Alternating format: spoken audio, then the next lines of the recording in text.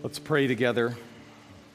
In the book of James, we're told this. Maybe these are familiar words, maybe not. Either way, they're good words. It says that every good thing given and every perfect gift is from above, coming down from the Father of lights, with whom there is no variation or shifting shadow. In the exercise of his will, he brought us forth by the word of truth, so that we would be a kind of first fruits among his creatures. And Father, we trust that you are pleased with our praise tonight. Father, not because we're worthy, not because we're good, but because of Jesus, whom you sent and you promised. You tell us in your word he is righteousness and truth and goodness and perfection. And Father, it says that when he enters our lives, we become new creatures in him, that you no longer see us for who we are and who we were. You see us through the lens of your perfect Son, Jesus Christ.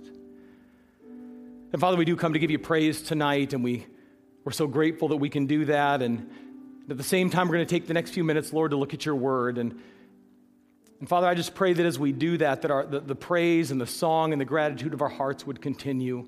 Father, we don't need to come here tonight to hear the words of a preacher. Probably not going to say anything new that we haven't heard before. Father, but at the same time, we believe that your word is living and it's active. It has the power to shape and change our hearts as your Spirit interprets and applies it to each one of us in a personal way. So, Lord, I'm just going to pray that, as always, for the next few minutes, you'd come by your Spirit and have your way with us. That you would guide us in truth because your word is truth. You would guard us from error, Father, because we misunderstand so easily. That tonight of all nights, you deliver our hearts from apathy and pride and bitterness and indifference and all the stuff that gets in the way, Father, and just replace it with gratitude.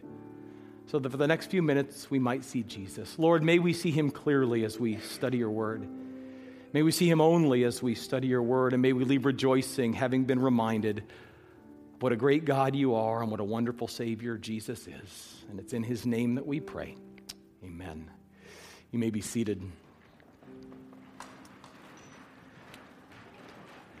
Well, I don't know if you brought a Bible with you tonight, and if not, that's okay. But if you did, I want you to take it out and turn to Exodus chapter 12. We're just going to spend the next few minutes in God's word, just being reminded of what tonight and gratitude and thanksgiving really mean. Particularly, we above all people as believers ought to be people of gratitude and thanksgiving. And so we want to look at God's word just hopefully in a fresh and an abbreviated sort of way, but to prepare our hearts to share some praises with one another. This is, of course, Thanksgiving Eve. And as I was thinking about it today, the last couple of days, Thanksgiving, if you really wanted to boil it down, and you may have your own interpretation, and chances are if you do, it's better than mine. But as I thought about Thanksgiving and what it means to us today in our era, our culture, even as believers, you could really boil it down to 4 F's. There are 4 words that begin with F that all sort of put together, probably for most of us, to some degree define, for better or worse, Thanksgiving. And just a moment of crowd participation. I want to see if you can figure out what the 4 F's of Thanksgiving are. Who's got an idea what one of them might be? I heard food and football, and I heard that repeatedly. 2, there's the third one. We've got food, football, family. Fellowship's a good one. It's not on my list. Friends, that's a good one, not on my list. That's all good. There it is. It's faith. It's faith. All these others are good as well. Like I said, you've got your own definition. But if you think about what Thanksgiving means, to most of us, today, tomorrow, the next couple of days, will be some sort of conglomeration of faith and of family and food and, yes, even football. And again, chances are that your Thanksgiving observance will incorporate either the participation in or perhaps the avoidance of one or more of those things over the next couple of days. But for these few minutes tonight, I want to just zero in on one of them. We can talk football and everything else after the service. But the one I want to talk about actually is not faith, it's food. I want to spend a few minutes looking at God's word, thinking about Thanksgiving, and talking about food, which is for most of us perhaps the literal centerpiece of our Thanksgiving celebrations. And if you think about it, what other meal is there in the entire calendar year? What other meal is there that more preparation and thought and coordination goes into than the Thanksgiving meal? I don't even think Christmas quite approaches what many of us do or have waiting for us on Thanksgiving. And what I want you to know tonight is that far from feeling guilty about that, being obsessed with food over the next 24 or 48 hours, I believe that the focus we place on food at Thanksgiving is actually a thoroughly biblical thing in many ways. Because if you think for a moment, if you know your Bible, if you've read the Bible, if you think about it through the lens of food, you realize food is everywhere in the Scriptures. If you go back to the Old Testament, what you find is that ancient Israel, for example, they had a series of annual festivals, things they gathered together in Jerusalem to do every year. And at the center of every festival, generally speaking, was some sort of meal of God's people meeting together. Even the festivals had the names, the Feast of First Fruits, the Feast of Unleavened Bread. Food was always at the center of worship at those festivals. You think about the book of Leviticus and the Old Testament offerings of Israel. Many of the sacrifices and offerings involved food in one way or another. There were grain offerings and meal offerings and bulls and lambs and goats and oxes and birds. And while many times those offerings were just burnt or offered to the Lord, on some occasions a portion of them was kept back for the consumption of the priests or even of the one who was making the offering. Think of how many of Jesus' miracles involved food. Many of them did in one way or another. He turned water into what? To wine. Because many of the people he interacted with, even his closest disciples, were fishermen. Many of Jesus' miracles involved the multiplication of fish.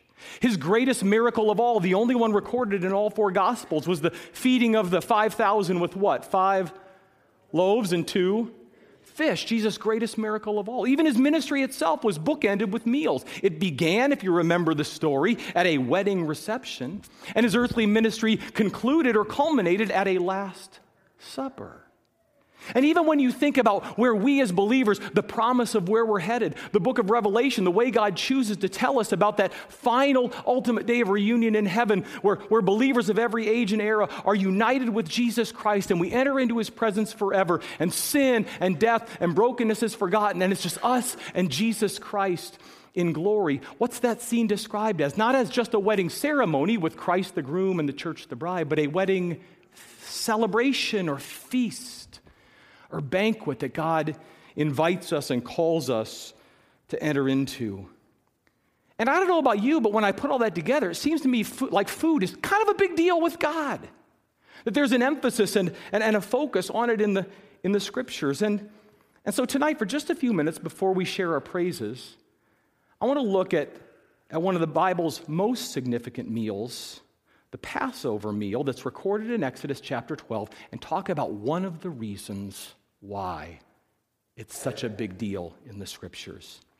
Because the situation here in Exodus chapter 12 is that after 400 years of Egyptian slavery, and after in the preceding weeks, 9 devastating plagues that God had poured out on Israel's Egyptian captors, God was about to set his people free. Literally, we're looking at the story. We're here tonight on Thanksgiving Eve. The story we're looking at is Exodus Eve. It's the night before Israel leaves Egypt forever. And where we're picking up the story here is as God gives his final words of instruction to the people before it's time to pack up and go. And if you think about it, I don't know how the way things may work at your house, the way things happen or unfold amongst your family with your dynamics, but think about what the final night before a great big road trip is like with your family. I don't know if any of this sounds familiar, but at our house, here's always the plan. Night before family road trip, night before family vacation.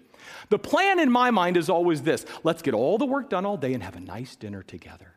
And then we'll put everyone to bed on time, and we'll pack the car, and we'll all get a good night's sleep, and at 4:30 or 5 in the morning, we'll all happily get in and drive away. It never works that way.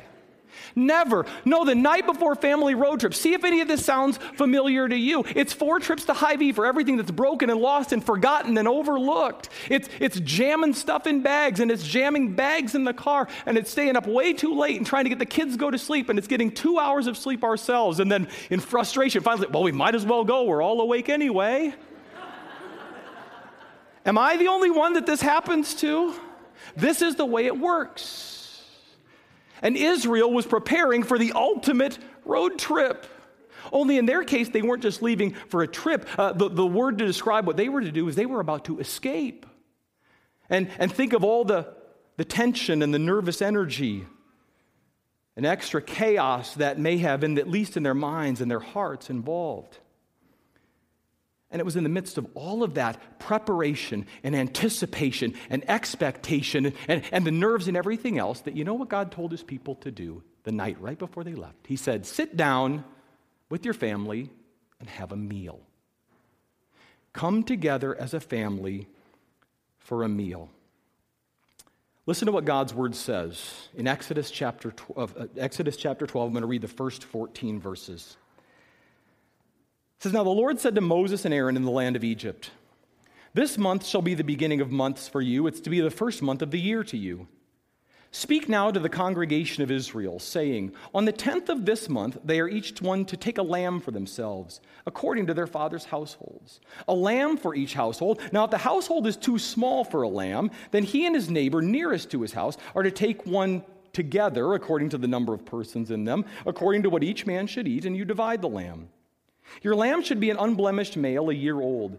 You may take it from the sheep or from the goats. You shall keep it until the 14th day of the same month. Then the whole assembly of the congregation of Israel is to kill it at twilight. Moreover, this is the Passover. This is what God was really up to here, protecting his people.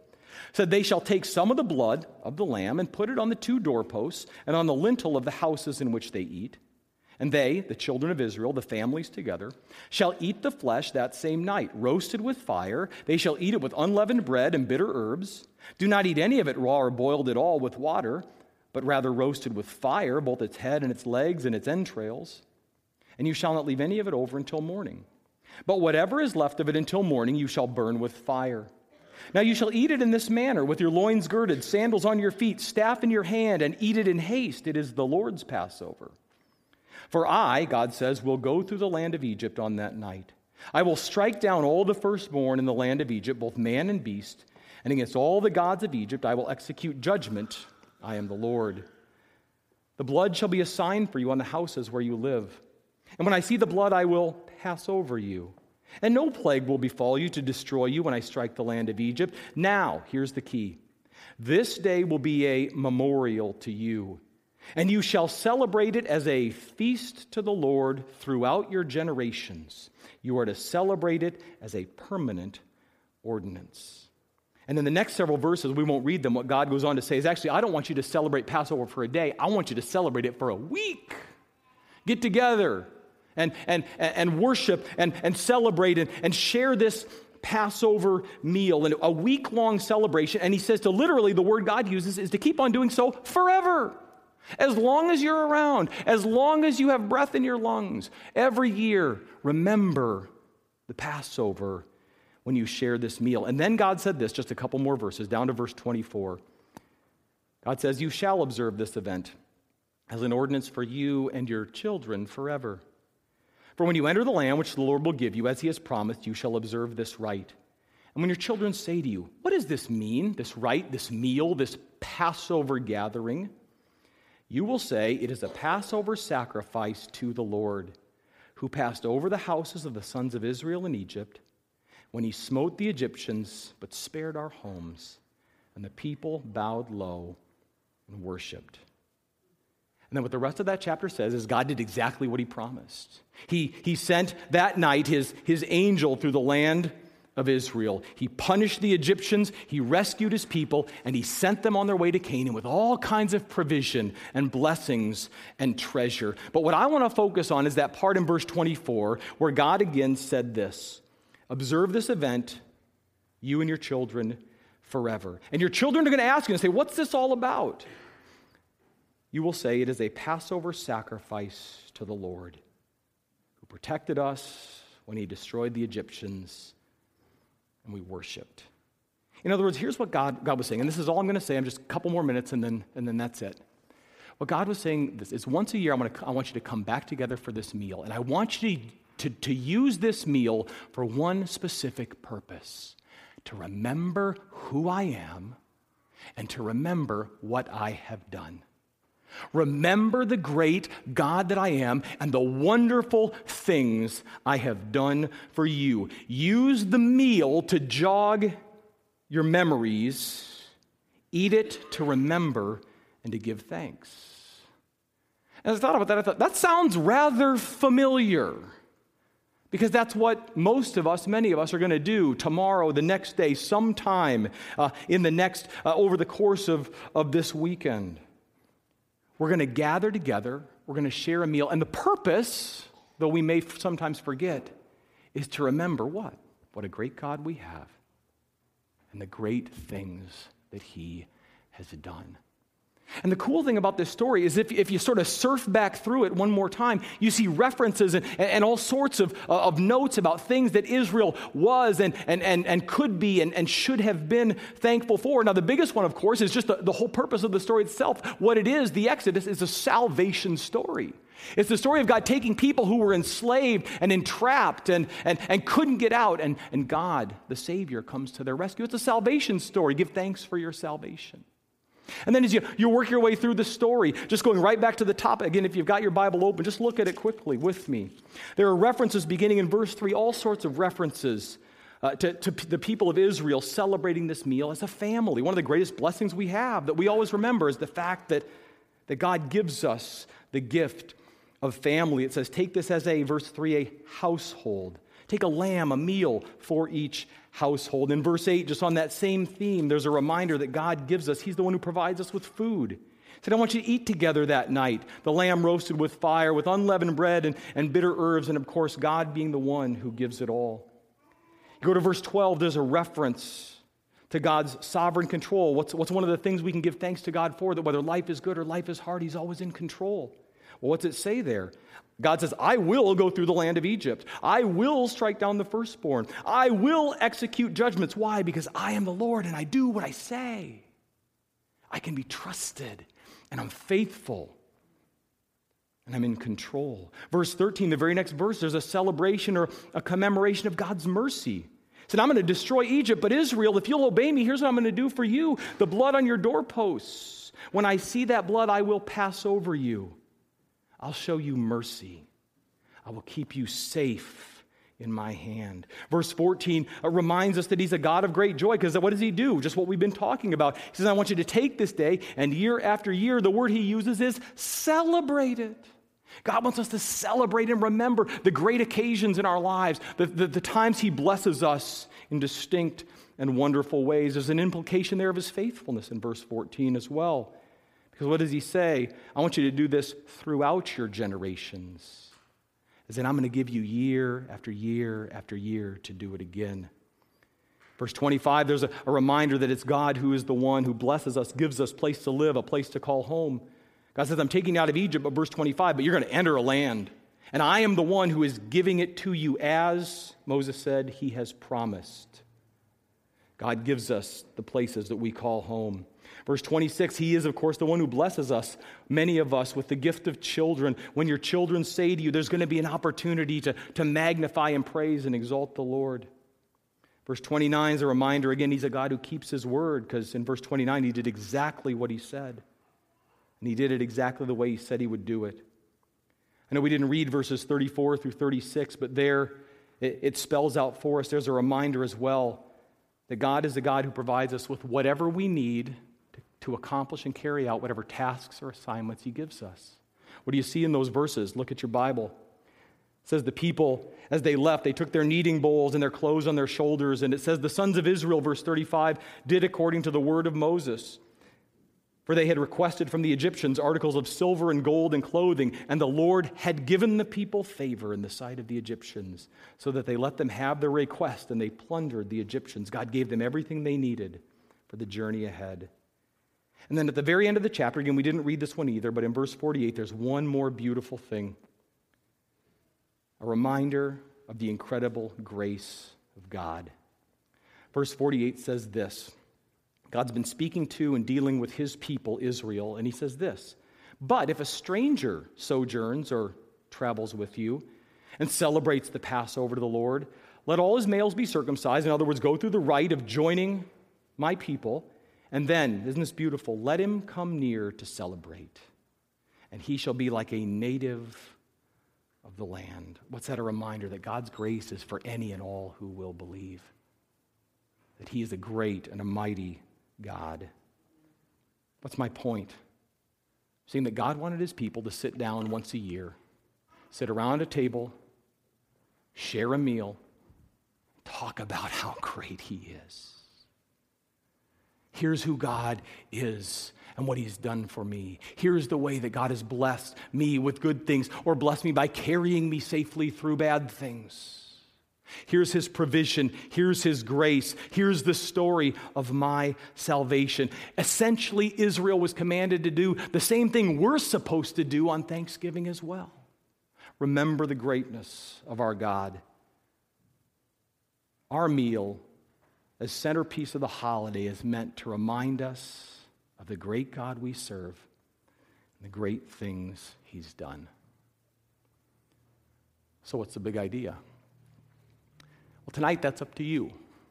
I don't have a big idea. This is where you come in. Because every year we do this, and we're going to sing. And in fact, guys, if you want to come back up and get ready for the next song, we're going to sing a song, and then I'm going to come back up. And what we do, if you've not been with us on Thanksgiving Eve before, is there's a microphone down here. And you have the opportunity to come and sort of express your big idea, your note of praise about what God has done for you, the blessings you want to give him thanks for. I know not everyone's comfortable with that. That's okay. You don't have to. But those who are, we encourage you to do it. There's great blessing and beauty. Again, we're not around a table. The meal is not here, unfortunately. But the body of Christ is. And the Holy Spirit is. And there's great encouragement that comes when we stand up and say, here's how God has been good to me. And the thought specifically, we'll just throw this on the screen and then we'll bring it back up when they come. And here's what I want you to be thinking as we sing this next song. Tonight I want to praise God because. You just think for the next few minutes as we sing, what do you want to praise God for? And if you want to do it silently in your heart, that's fine. But I'm going to come back up in a few minutes and give you an opportunity to talk to us about how God has been good to you. So let's sing, and then we'll give him our praise.